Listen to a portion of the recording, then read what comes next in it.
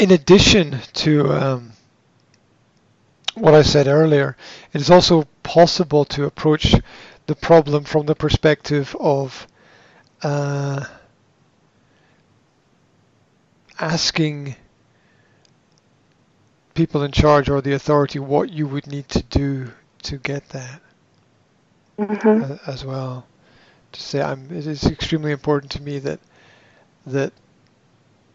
something like this or similar to this happens. What would we need to do in order to achieve this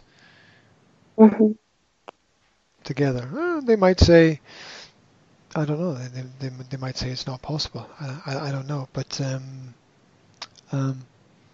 once again, expressing what you need and realizing that other people are going to find other solutions to the problems that you have. Solutions that you could absolutely not comprehend. There are going to be solutions that would work very well that you have not even thought about, because there's a million ways to do everything.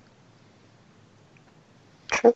And so it's also worth approaching problems from that kind of situation and saying, hey, I really respect you in this position, and I know that you can find solutions to these kinds of problems, and so I'd like to leave the problem with you and let you think about it and see what you can come up with, because I've got my ideas and my vision, but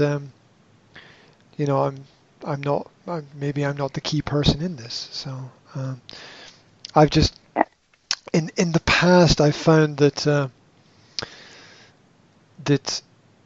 sometimes the way to find answers is to be as quiet as possible and listen as much as possible to what people say, and sometimes that can help. And I'm thinking specifically of problem-solving contracts with people. Like I've said, I don't know how to solve this problem, but realizing that other people do know how to solve it. Telling people what you'd like to do.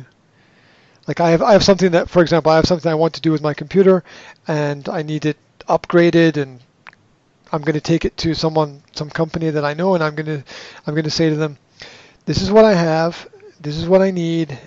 Tell me what you can do to get as close as possible to what it is that I want to do with what I have. And working with what you have and listening to people who know more and have more experience is, sometimes the way to do things as well. Showing that element of respect, but also standing firm as well. About what it is that you need.